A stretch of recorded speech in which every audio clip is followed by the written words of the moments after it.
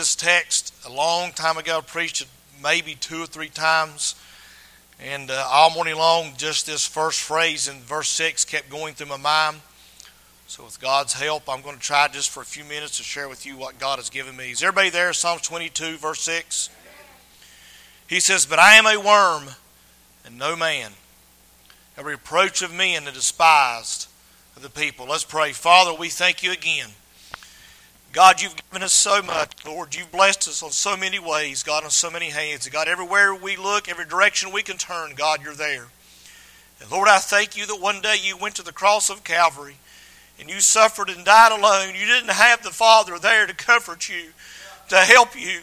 You didn't have no one there to lean on or to call or talk to. But Jesus, you did that for us, for each and every person that's ever lived on this earth. You did it for me individually.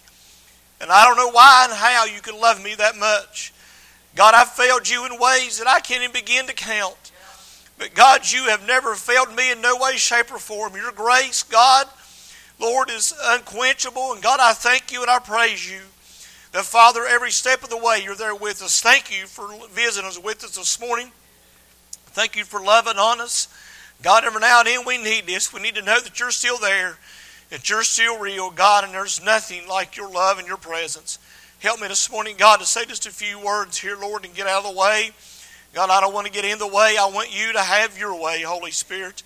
And please give me what's needed for these people this morning. I want them to hear from you, God. Help me to preach just straight to you this morning, God, and for you, Jesus, and for nothing more than to honor you. And we thank you and we praise you. In Lord Jesus Christ's name we pray, and amen. As I said, I've preached in this text. I'm going to go a lot on memory here. It's been a while.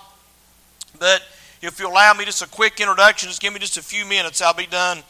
I know a lot of us in life, we think of squeamish things. We get grossed out by certain things. We get things and bugs and worms and it just kind of jars us a little bit every now and then. I know a few people, you show them a spider and they can climb a climbeless wall. You show some people a worm and they get all squeamish and different things. But I'll be honest with you. I don't know many things that people get more grossed out by than worms. If we be real, we be honest. It's one of the most, sometimes you can say disturbing things you can find. I know myself, when you go fishing, if you've never experienced this, I'm going to describe it to you. You take a night crawler and put it on the hook. Certain way you hit that thing, it'll pop and bust and black juice goes everywhere. And it's very disgusting. It doesn't really bother me. I'll turn around, wipe my hands off and eat some potato chips. And some people would absolutely throw up at the thoughts of that. There was a guy a few years ago, a preacher friend of mine was counseling a policeman in a small town in West Virginia. He had got caught up in sin. He had committed adultery and fornication with a younger lady. And he described himself to this preacher friend of mine. He said, "I feel lower than the slime on a worm." And be careful how you in your mind judge that man, because your sins are no better.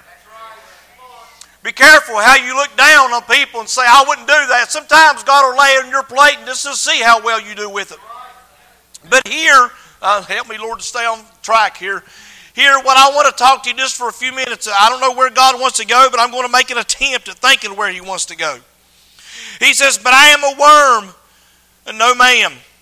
Jesus is describing Himself here. The psalmist David is writing this psalm, and he's describing our Savior on the cross of Calvary. And he's describing what He was going through. And at that time, He was the lowest thing on earth because He took your sins and my sins. He became our sin for God and for you and I and for the sacrifice that we needed. And what I want to tell you this morning is there are certain collars in the Bible that was made with certain types of worms. There was a worm that chewed on the oak tree over in Israel, and they would go and find that little worm and these insects in the bark of those oak trees, and they would take and squeeze and mash those worms to get the red out of that worm, and it would get the color red. From that is how red was made in the Bible.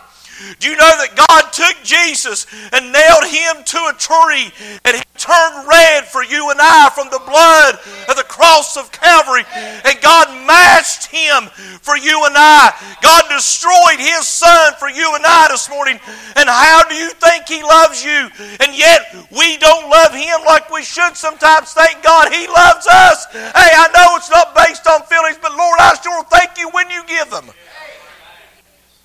The color purple. Do you know the color purple was found primarily up in, I didn't know the name of the town, but anyway, I forgot right off the top of my head. But it come from a shellfish out of the ocean. And they would take that shellfish and pull it out. And they would have to puncture it and squeeze out of that shellfish to get the color purple. And they would take that dye and make a solution from what they got out of that shellfish, and they would squeeze everything out of it to get that color purple, and they would soak garments in that dye to turn them purple. Purple in the Bible is royalty. It was the most sought after and prized color. It was the most expensive color that there was in the Bible. And it was considered the hardest to come by. And you know, you and I, God took and squeezed everything out of Jesus for you and I so he can make us royalty. The color purple in the Bible signifies royalty. And you and I, if you are born again, are royalty in the eyes of God. If you are lost, one day sin is going to squeeze everything out of you for eternity in hell, and you'll never get any relief. But thank God, he squeezed everything out of Jesus. He said, I am a worm. And everything he needed, God needed for you and I, he squeezed it from him. The color white, there was most of the time they would put it in a certain solution, but more than anything, they would lay it down on a hot surface somewhere like a rock or something and expose it to the sunlight. The sunlight would turn it, dye it white. Thank God, exposure to the sun will make you white as snow. Whatever sin you're struggling with this morning, whatever problems you've got, you need to come and get a little exposure to the sun, and he'll take and clothe you. He'll take that scarlet red that was squeezed and beat out of that worm on that oak tree and take that color purple dye, and he'll take that red and cover your sins, forgive you of your sins with his blood, and that purple make you royalty and make you white as snow. But to him, thank God, he became a worm for you and I. Don't you think we ought to love him just a little bit more? Let me ask you something. What's the worst way you would describe yourself? Would you be willing to describe yourself that low? Would you be willing to be able to come that low for God? Would you not be willing to be called a worm for Jesus?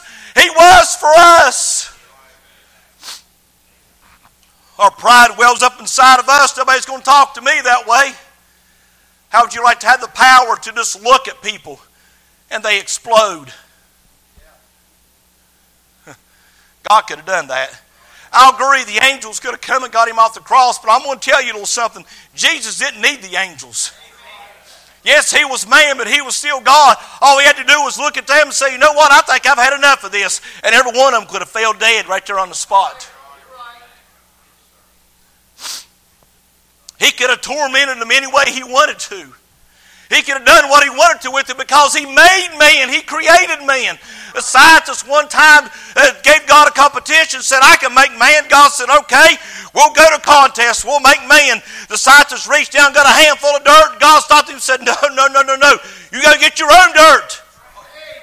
God took dirt and made you and I. He took us to the lowest form of life, and he became the lowest form of life on earth for you and I. Real quickly, and I'll be done. He says, a reproach of men, which means disgrace and shame.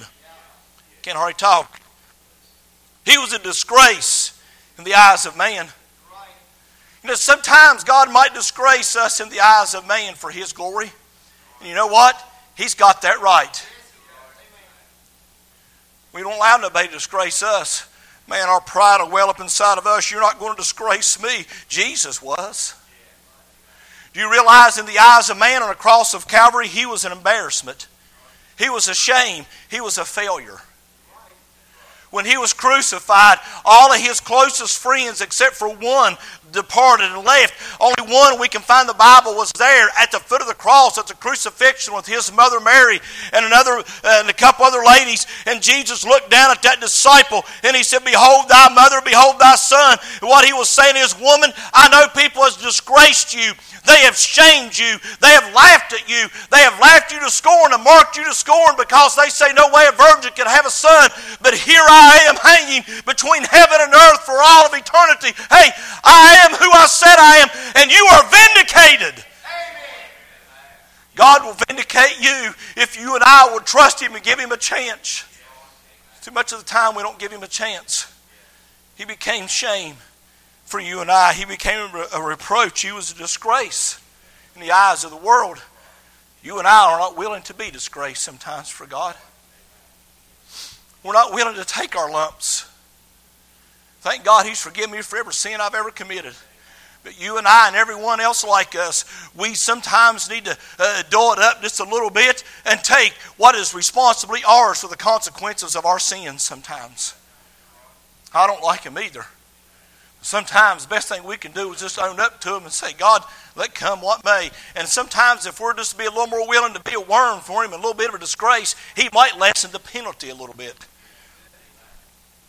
Lastly, and despised of the people. Let me read these next couple verses. "All they that see me laugh me to scorn. They shoot out to my lip, they shake the head, saying, He trusted on the Lord that He would deliver him.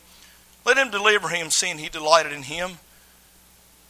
Thou art He that took me out of the womb. Thou didst make me hope when I was upon my mother's breast." That proves his man, proves his human. "I was cast upon Thee from the womb. Thou art my God from my mother's belly. Be not far from me, for trouble is near, for there is none to help." You know, he was the first person, best I can tell from the Bible, that for the first time since man took breath was without the presence of God while on earth. No other human while here on earth have we been out the presence of God. What do you mean, preacher? Because God's presence is still here in the form of Holy Spirit on this earth. You may not be born again. You may not always feel Him, but He's here. He's there. The resistance against evil is Him. He's the reason this thing is held back, not getting worse than it is. One day when we're gone and all hell is turned loose on earth, you're going to wish you would have listened to this preacher. He says, "And despised of the people. All they that see me laugh me to scorn." I say this a lot anymore, and I'm going to say it more and more until we leave here. This world hates the church. Get a hold of that. They hate you. They don't like you. Realize that. They're not your friend. I'm not saying you ain't got friends out here that's unsaved. That's not what I'm telling you. But I'm here to tell you, you condemn them by being in their presence. They don't like you. And it's not really you they dislike. You know who they don't like? It's Jesus. In you is who they don't like.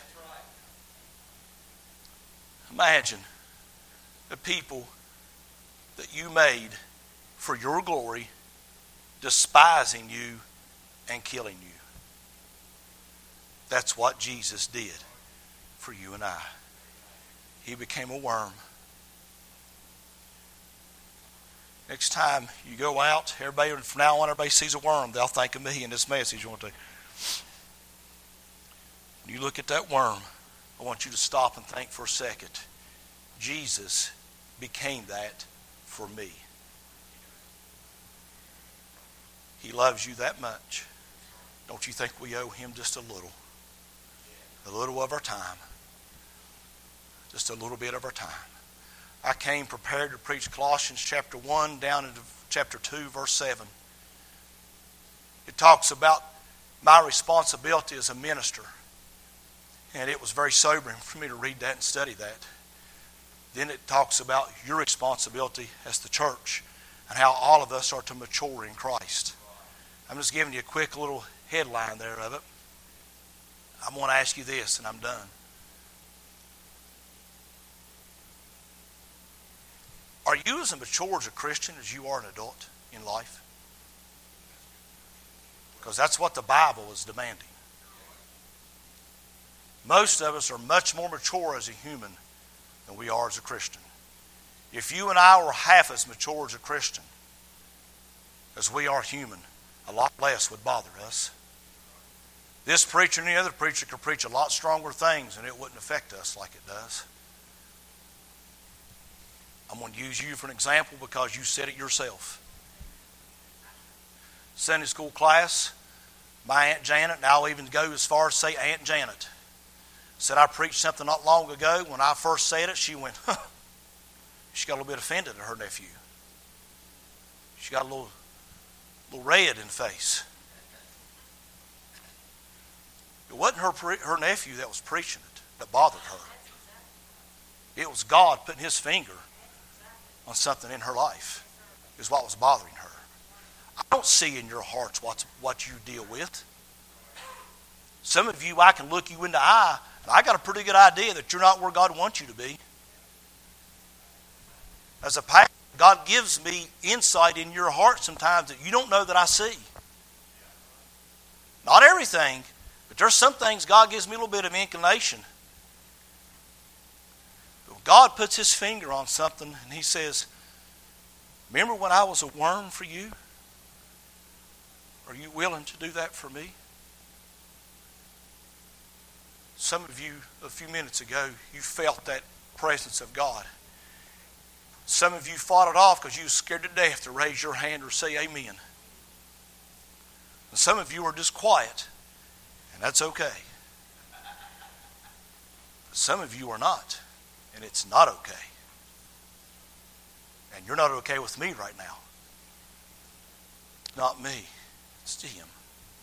Is He not worth it? Is He not worth it? He said, but I am a worm. We look down on people in life, drunks, dope addicts, porn addicts, homosexuals, whatever form of sin you want to classify there. And we all think of the lowest gutter someone could get in. When Jesus became that worm, He crawled under them in that gutter and said, I'm lower. I'm lower. And you and I reject Him all the time. I thought it was what, and I'm trying to quit, I thought it was what Mindy said. These little kids will get up here, some of them will get embarrassed and cry and whatever else. Most of them will come up here and do whatever you ask them to do. My little daughter will get into awful arguments with some of these kids in this church that ever was because she wants her way and only her way. In every competition, she wins and only she wins every time. She doesn't allow us to win, nor is she going to allow any other kid to win. She's going to win. They'll get literally shove each other down, and 5 minutes later, they'll be playing again, and it's forgotten. You know why? Because they're not old enough to know what pride is yet. That seed of pride hasn't been made present yet. And you and I are eat up with it. Then Jesus said, I'm a worm. How about you this morning? The title of my original message was, How Mature Are You?